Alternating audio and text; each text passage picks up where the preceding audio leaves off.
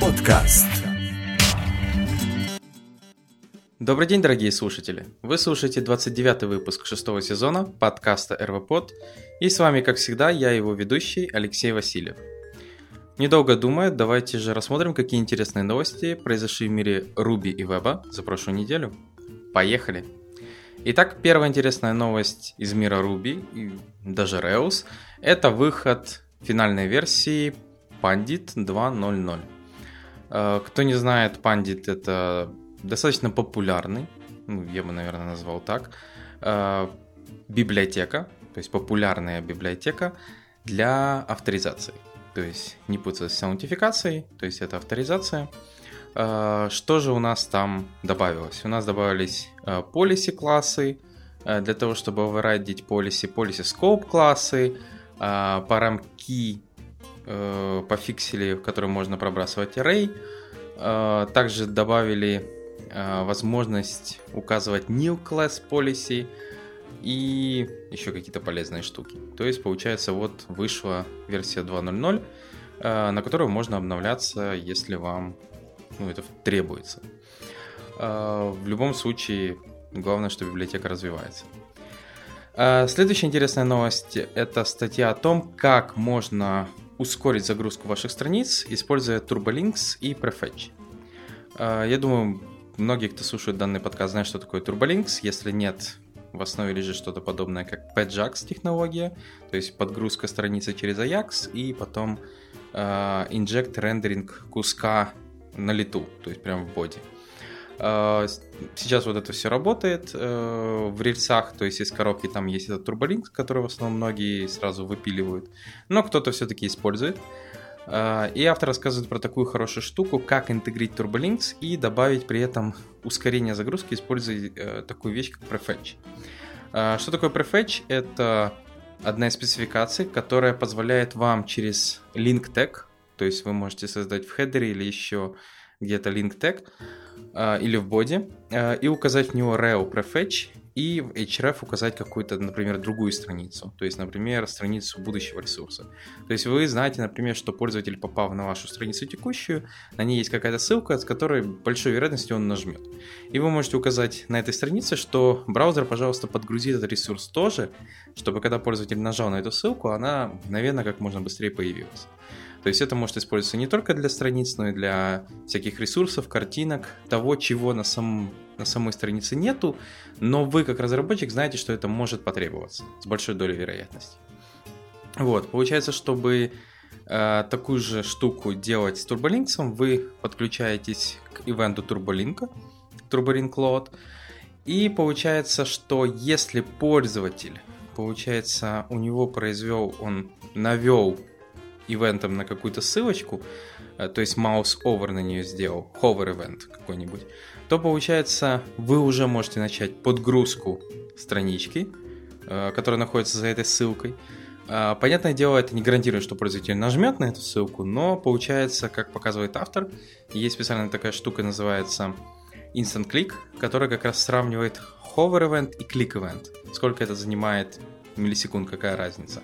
И получается, что в среднем это где-то 200 миллисекунд между ховером и кликом.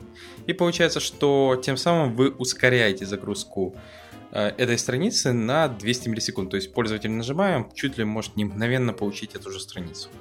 Вот. Что как бы может быть достаточно неплохим ускорением для вашего ресурса. Поэтому, если вас заинтересовало, то можете рассмотреть, почитать. Тут, понятное дело, есть определенные ишузы, если вы будете это использовать. Но если у вас есть TurboLinks и вы хотите как раз ускорить, то есть знаете участки, где это можно сделать, потому что в этом примере он подгружает, биндится ко всем ссылкам на своей странице, что, возможно, не самый оптимальный вариант, но, возможно, кого-то это устраивает. Поэтому смотрите, пробуйте, если такое вам подходит. Хорошо, мы перейдем к новостям из мира веба. Первая статья – это будущее WebAssembly. Какие же интересные фичи и пропозалы были добавлены. То есть WebAssembly, как мы понимаем, сейчас активно развивается, разрабатывается не только JavaScript с его спецификациями. И теперь вот появился целый список пропозалов. Понятное дело, все разбито по фазам, так же как с JavaScript, то есть есть стейджи, JavaScript, CSS, у всех есть эти стейджи, фазы.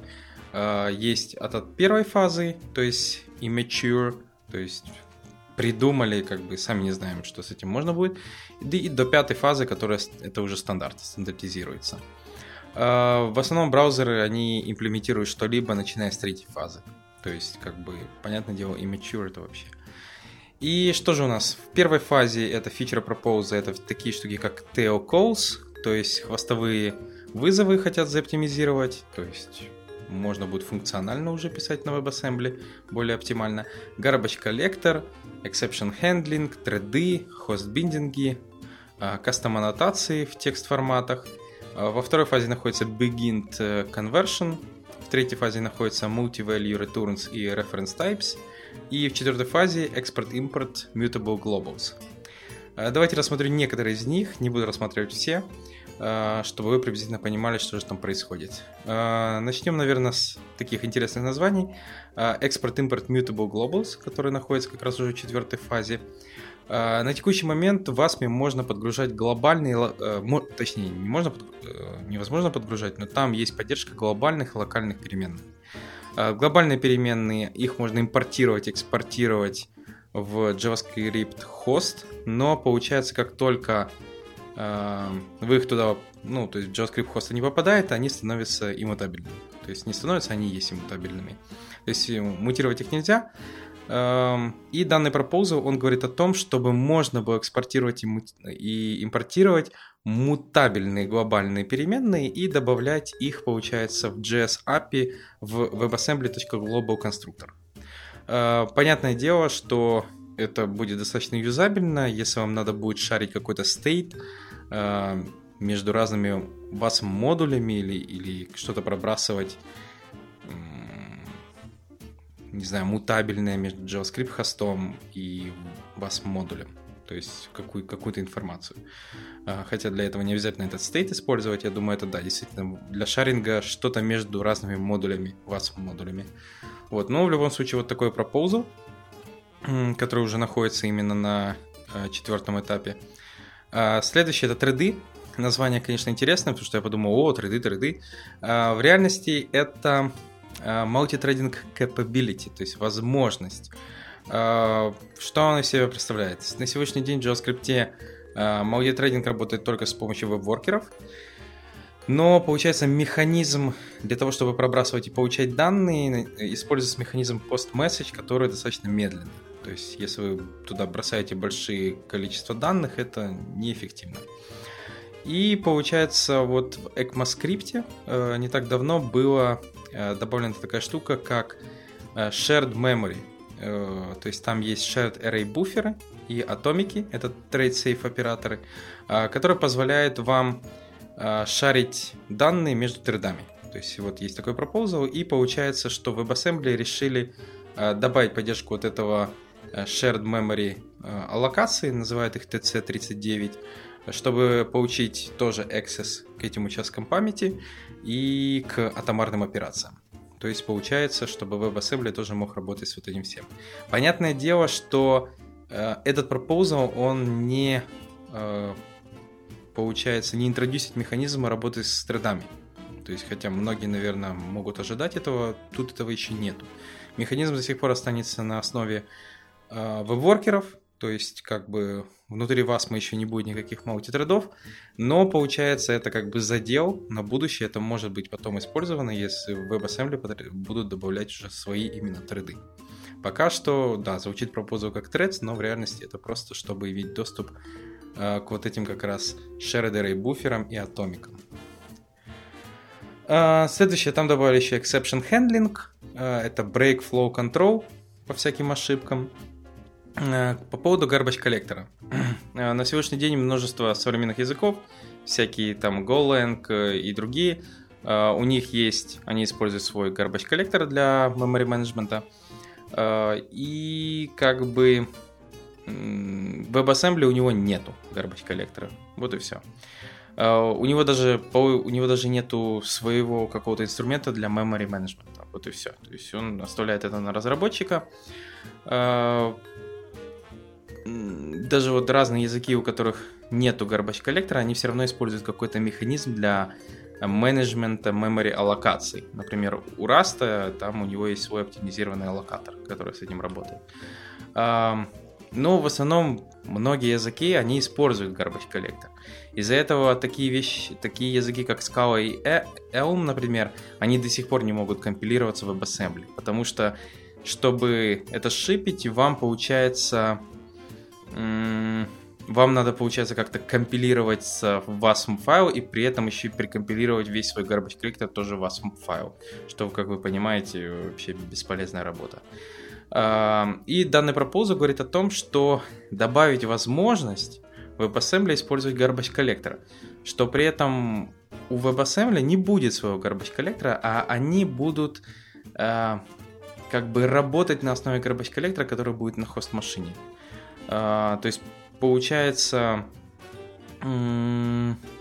если вы там, например, будете это конвертировать с одного языка, то это будет типа там свой garbage collector. И потом, если вы в WebAssembly пишете на другом языке, ну то есть какой-то другой язык взяли со своим garbage collector, например, Scala, то там будет использоваться тот garbage collector. До конца, честно говоря, ну как тут говорят, что там будет именно работать через хост-биндинги и reference type этот garbage collector. То есть, я так понял, он не будет собираться в вас модуль, а просто находиться рядом где-то, то ли в библиотеке, то ли еще что-то, и через вот эти хост-биндинги и reference type он через это вас модуль будет работать с garbage collector. То есть, можно будет через него шарить state, API-колы.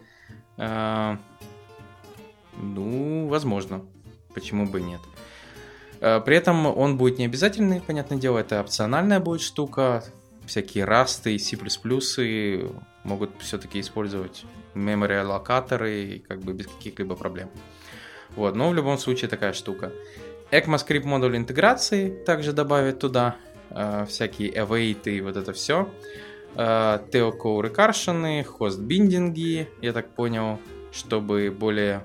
Ну, потому что сейчас взаимодействие WebAssembly и JavaScript хоста, она достаточно лимитирована. Есть разные факторы, которые на это влияют. То есть манипулировать домом достаточно тяжело через WebAssembly.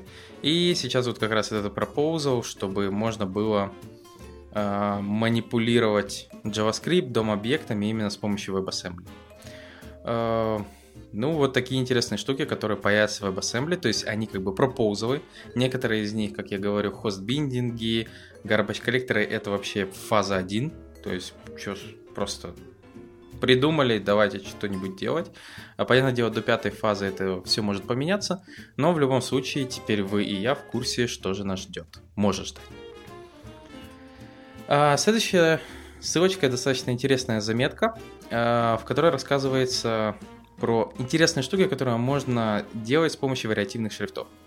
Кто не в курсе, я уже, наверное, не раз рассказывал, вариативные шрифты — это шрифты, которые на сегодняшний день пока что поддерживаются не всеми браузерами, но основная задача заключается в том, что один шрифт может себя вести по-разному, изменять свое начертание, изменять свой керлинг, изменять свою толщину, длину, расстояние между букв. То есть менять свое состояние, как он себя видит.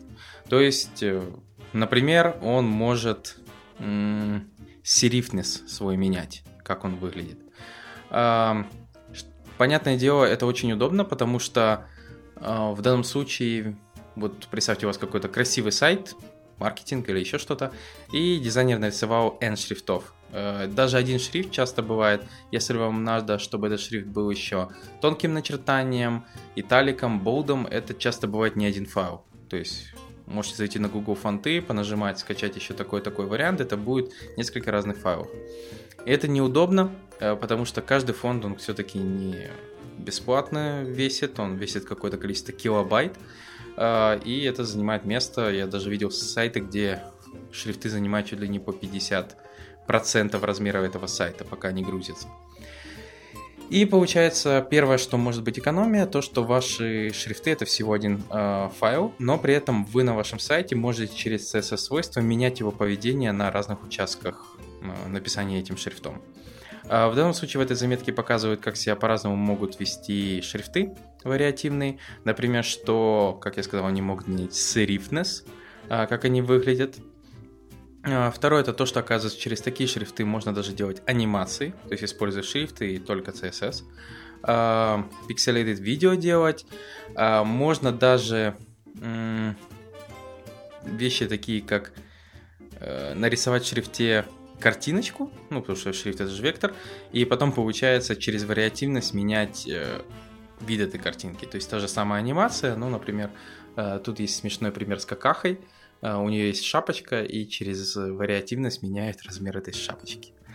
Или, например, там есть шрифт, у которого буквы в виде травы, и через как раз, опять же, CSS меняют, через вот, получается, анимацию, меняет, как бы, что этого шрифта растет трава, отрастает трава.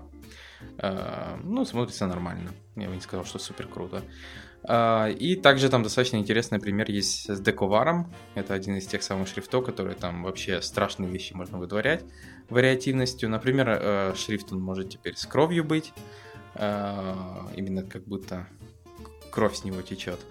И другие разные штуки. Поэтому, если вас заинтересовала эта тема с вариативными шрифтами, почитайте. Но, понятное дело, рассмотрите внимательно поддержку браузеров. Ну, потому что тот же IE там очень сильно отпадает. Следующая полезная ссылочка — это PWA Compact, то есть Progressive Web App Compact. Это специальный Web App манифест для всех браузеров.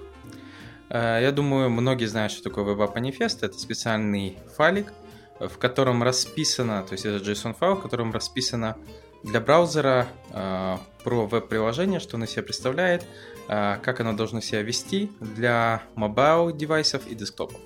То есть это в основном используется для Progressive Web App'ов, чтобы указать, например, какой бэкграунд у пользователя должен использоваться при загрузке веб-страницы, как Progressive Web App'а, какое имя приложения, какой стартовый URL, какие иконки использовать для какого разрешения, то есть вот это все. И получается, проблема заключается в том, что на сегодняшний момент не все до конца поддерживают Web App манифест. И как бы есть, получается, такой JavaScript скриптик, называется PWA Compact, который берет ваш Web App манифест и автоматически инсертит, добавляет требуемые мета и линк теги в вашу, получается, страничку, чтобы, получается, добавить для тех браузеров, которые пока что не поддерживают Web App манифест, такие вещи, как загрузчик экрана, иконка, стартап-мод, цвета, вот это все. То есть, получается, это в основном, как я думаю, многие могут догадываться, для таких вещей, как Safari, который до конца это не поддерживает, но там есть именно вот эти мета-теги, через которые это можно указать. И получается скрипт, чтобы вам не дублировать всю эту информацию, самим не писать, вы можете просто подключить ваш Web App манифест, подключить вот этот PWA Compact библиотечку, то есть JavaScript библиотеку, и она сама возьмет этот манифест и вкрутит, добавит вот эти мета-теги по вашему манифесту, чтобы вам, получается, не дублировать всю эту информацию. Штука, я думаю, полезная, если вы работаете с подобной вещью, и вам нужна поддержка нормально, хотя бы приблизительно, чтобы это работало в Safari. Поэтому вперед, используйте.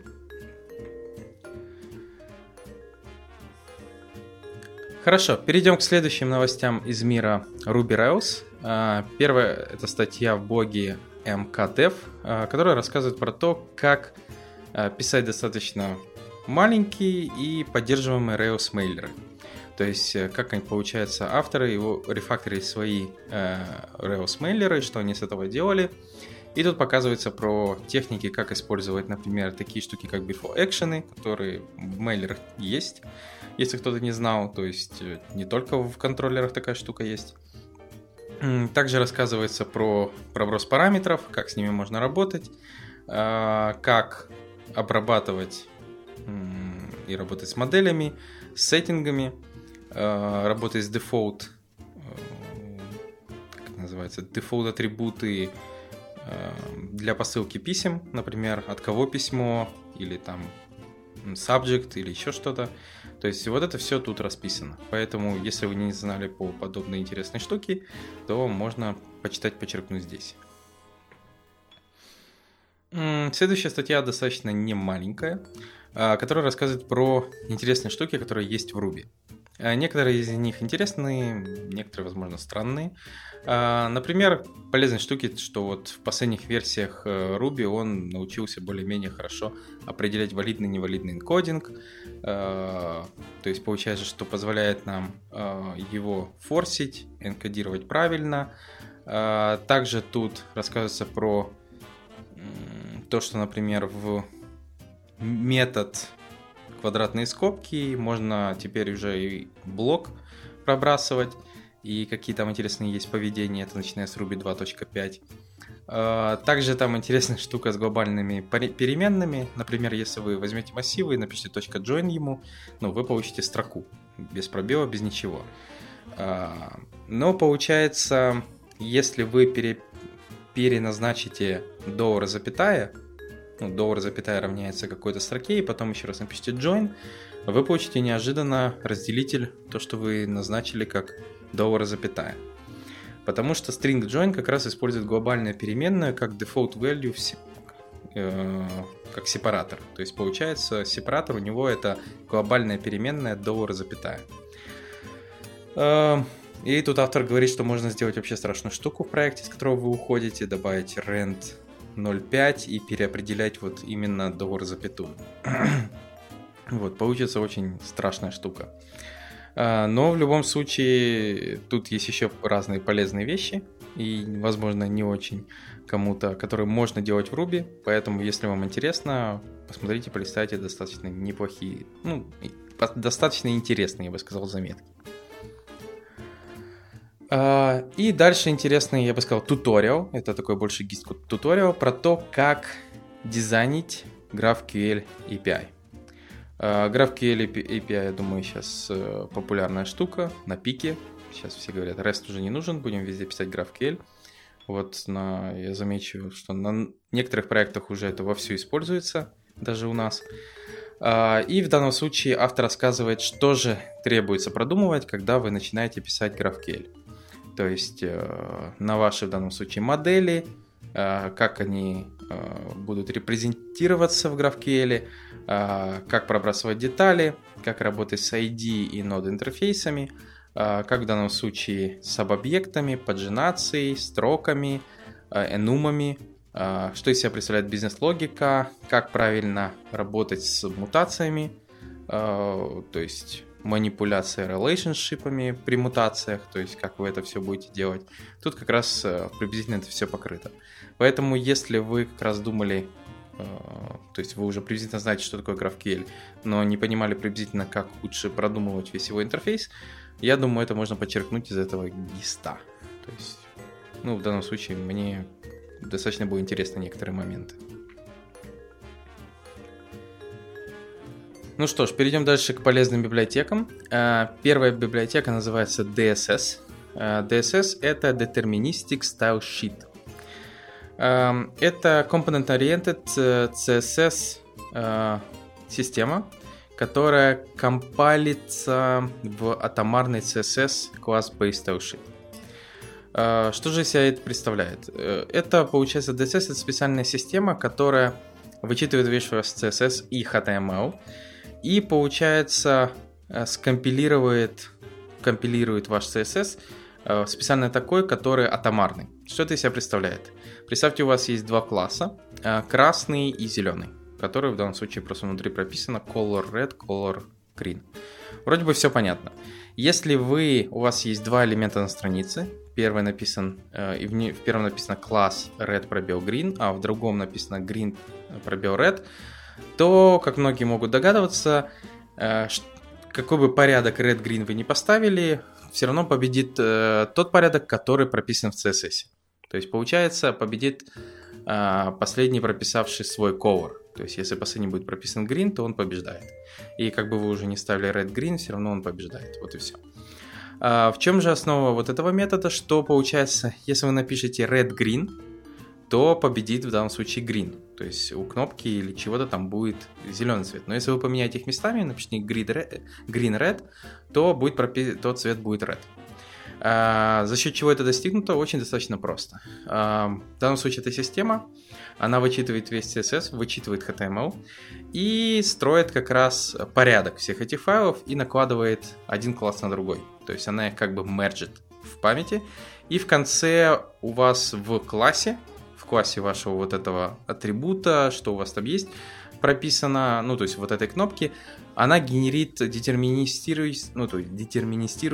один класс, в котором как раз смержены все свойства в порядке их подхода. То есть получается, если red green у вас написано, она берет сначала из red color, потом берет из green color, и поскольку green идет вторым, она переписывает им первый класс. И потом создает новый, генерит специальное ему имя уникальное и прописывает как раз вот этому кнопочке. Ну а когда у вас написано green-red, то она генерит другой класс name, потому что green-red другой порядок, и red там побеждает, потому что он последний. То есть вот такая вот интересная система. Она framework agnostic и language agnostic, то есть можно запустить на чем угодно. Препроцессор friendly, используется CSS best practices, как там говорят. Вот такая интересная штука. То есть, понятное дело, то есть вы тут не сильно уже надеетесь на порядок, как написан CSS у вас в CSS-файлах. То есть, получается, система сама этим занимается. Вам главное, как вы порядок этих CSS-классов пропишете в доме, в элементах. То есть, получается, побеждает именно порядок прописывания там класса. Для многих, я думаю, достаточно будет удобная штука. А те, кто работает с CSS, спорно. Надо будет поспрашивать у людей. Но вот как бы вот так это работает. Хорошо. Перейдем к следующим новостям из мира Ruby. Первая статья, опять же, про GraphQL. То есть была до этого, как дизайнить GraphQL API-шку. А тут уже такая штука, которая называется GraphQL Cache. На сегодняшний день написать GraphQL приложение на Ruby on Rails достаточно просто. Для этого есть GraphQL Ruby, есть еще GraphQL Batch, вот это все разные библиотеки. Но авторы сказали, что все хорошо, но не хватает какой-то готовой библиотеки для кеширования. И я согласен с ними. Для того, чтобы делать кеширование, приходилось Rails Cache Fetch постоянно именно дописывать руками филды именно в GraphQL. И получается, они подумали, что это слишком муторное занятие, и поэтому они заимплементировали свой middleware для GraphQL Ruby, который, получается, сам конструирует Rails Cache Fetch для ключей и всего остального. И получается, вам нужно только побрасывать атрибут cache-true для этих филдов, и эта штука будет активироваться. Сразу советую, что если вдруг у вас есть GraphQL, вы решили подключить эту штуку, подключайте пока что из мастера. Та версия, которая на RubyGems, почему-то достаточно старая. Вот. То есть сразу подключайте с мастера с GitHub. Потому что если у вас последний GraphQL Ruby, то у вас версия с RubyGems просто не заведется. Вот. Но в любом случае вот такая хорошая новость для тех, кто разрабатывает на Ruby on Rails и использует GraphQL. Теперь есть наконец-то кеширование. Не то, что его не было, но более-менее удобно из коробки через middleware. Следующая это статья, которая рассказывает, как рефакторить ваши рейк-задачи, используя Rake DSL. Часто многие, когда пытаются убрать дубликацию кода в рейк-задачах, сделать их более читабельными, они допускают определенные ошибки, которые делают неожиданные сайд-эффекты для этих задач. И чтобы пофиксить эту проблему, приходится тестами покрывать, проверять, что же происходит. И автор рассказывает как раз, какие проблемы могут возникнуть, когда вы пишете рейк-задачи. Что вы вроде бы все правильно делаете, создаете классы, методы, генерации, и неожиданно происходит какая-то странная штука. Вот. Короче, попадаете на грабли. И тут как раз автор рассказывает, из-за чего это происходит, как это лучше делать, используя тот же Rake DSL модуль, который как раз позволяет оптимально писать, получается, Rake задачи, оптимизировать их. И тут, если использовать Rake DSL, получается все достаточно просто и красиво. Поэтому, если вы не знали про такую штуку, как можно через Rake DSL переписать задачу, сделать ее более реюзабельной с методами, с классами, методами и со всем остальным, то как раз почитайте, тут неплохо все расписано. Следующая полезная штука, точнее статья, это Designing a Successful Microservices Engineering Culture. В основном статья рассказывает про то, что вы не можете построить хорошие микросервисы, если у вас нету хорошей культуры в команде. Как бы дальше я мог бы не продолжать. Этот тайтл, это как бы все, о чем объясняет статья. То есть получается, если у вас нету правильной культуры в команде разработки и всего остального, то про микросервисы можете забыть. И автор объясняет, что это из себя представляет, как это работает, как каждый team-member должен драйвить всю разработку, что как должна быть организована команда без вот этих конфликтов. High freedom, high responsibility. Сейчас это популярно во многих компаниях. То есть такой подход. Ну и многое-многое другое как раз покрыто в этой статье, что культура неотъемлемо связанная штука, когда вы разрабатываете микросервисы. Что без вот этого культурного аспекта лучше пишите монолитное как-нибудь. Кстати, для монолитного не менее важно, но там попроще может быть с этим всем. Поэтому, да, без правильных подходов, без правильной культуры, разработки, девопса, команд, нормальные микросервисы не получаются. Поэтому для тех, кто не знал, неожиданно для кого это открытие, можете почитать. Достаточно простая статья. Ну, а я вернусь к полезным библиотекам из веба. Первое — это две достаточно простые библиотеки от одного и того же разработчика. Первая называется Popbox. Это небольшой плагинчик, JavaScript библиотека, который позволяет создавать модалки. То есть обыкновенные модалки. Вот и все. Если вам что-то требуется очень достаточно простое, при этом не привязано ни к какому из фреймворков, dependency free, то вот можно посмотреть на Popbox. И вторая — это Pushbar. Pushbar — это еще одна библиотека, которая позволяет создать выезжающие менюшки, я бы назвал их так. То есть это специальное меню, которое выезжает слева, справа, сверху, снизу, то есть что-то вот типа того. Что-то напоминает, как в Mac есть Notification Center, который выезжает справа. А тут, получается, с любой стороны может выехать. Опять же, фреймворк агностик, все равно откуда, dependency free, то есть можно просто подключить и использовать. Ну и напоследок, еще одна, наверное, библиотека, хотя я не уверен, библиотека, не библиотека это CoverHue. CoverHue это, ну, я бы назвал такая страница, которая позволяет вам выбрать градиент для какого-то там вашего сайта или еще чего-то. То есть тут есть 60 достаточно неплохо подобранных градиентов, где вы можете, получается, их немножко персонализировать, и потом он рендерит вам JSON, который вы потом можете реюзать с вот этим градиент палитрой. То есть JSON содержит в себе цветовую палитру, которую вы, получается, скармливаете определенному скрипту, и он ее генерит. Вот. Ну, что тут сказать. То есть, если вам нужны какие-то красивые градиенты, палитры, и вы хотите их как-то вот... Выглядит некоторые очень прикольно. Какие-то кнопки. Я даже не знаю, где сейчас градиенты используются. Но если где-то на сайте вам это требуется, и хотите, чтобы палитра градиента была подобрана правильно, вот можете посмотреть на... не знаю, на этот генератор. Но это не совсем генератор, тут просто подобранные палитры. Вы просто выбираете нужную, копируете получаемый JSON и получаете на выходе то, что требуется. А потом его можете прогонять, получается, через эту библиотеку CoverHue и получать этот цвет, ну, то есть градиент. Также тут есть, оказывается, плагин для скетча и плагин для фотошопа, чтобы как раз то же самое использовать там. То есть, я так понял, этот JSON можно потом вгонять в Photoshop, в Sketch и получать тот же самый градиент там. Поэтому штука, я думаю, даже больше удобна не разработчикам или даже верстальщикам, а именно дизайнерам. Ну, дизайнерам с таким небольшим уклоном на автоматизацию своих процессов и удобства. Вот. На этом у меня все. Благодарю, что прослушали данный подкаст. подписывайтесь, пишите комментарии и услышите новый выпуск на следующей неделе. Пока!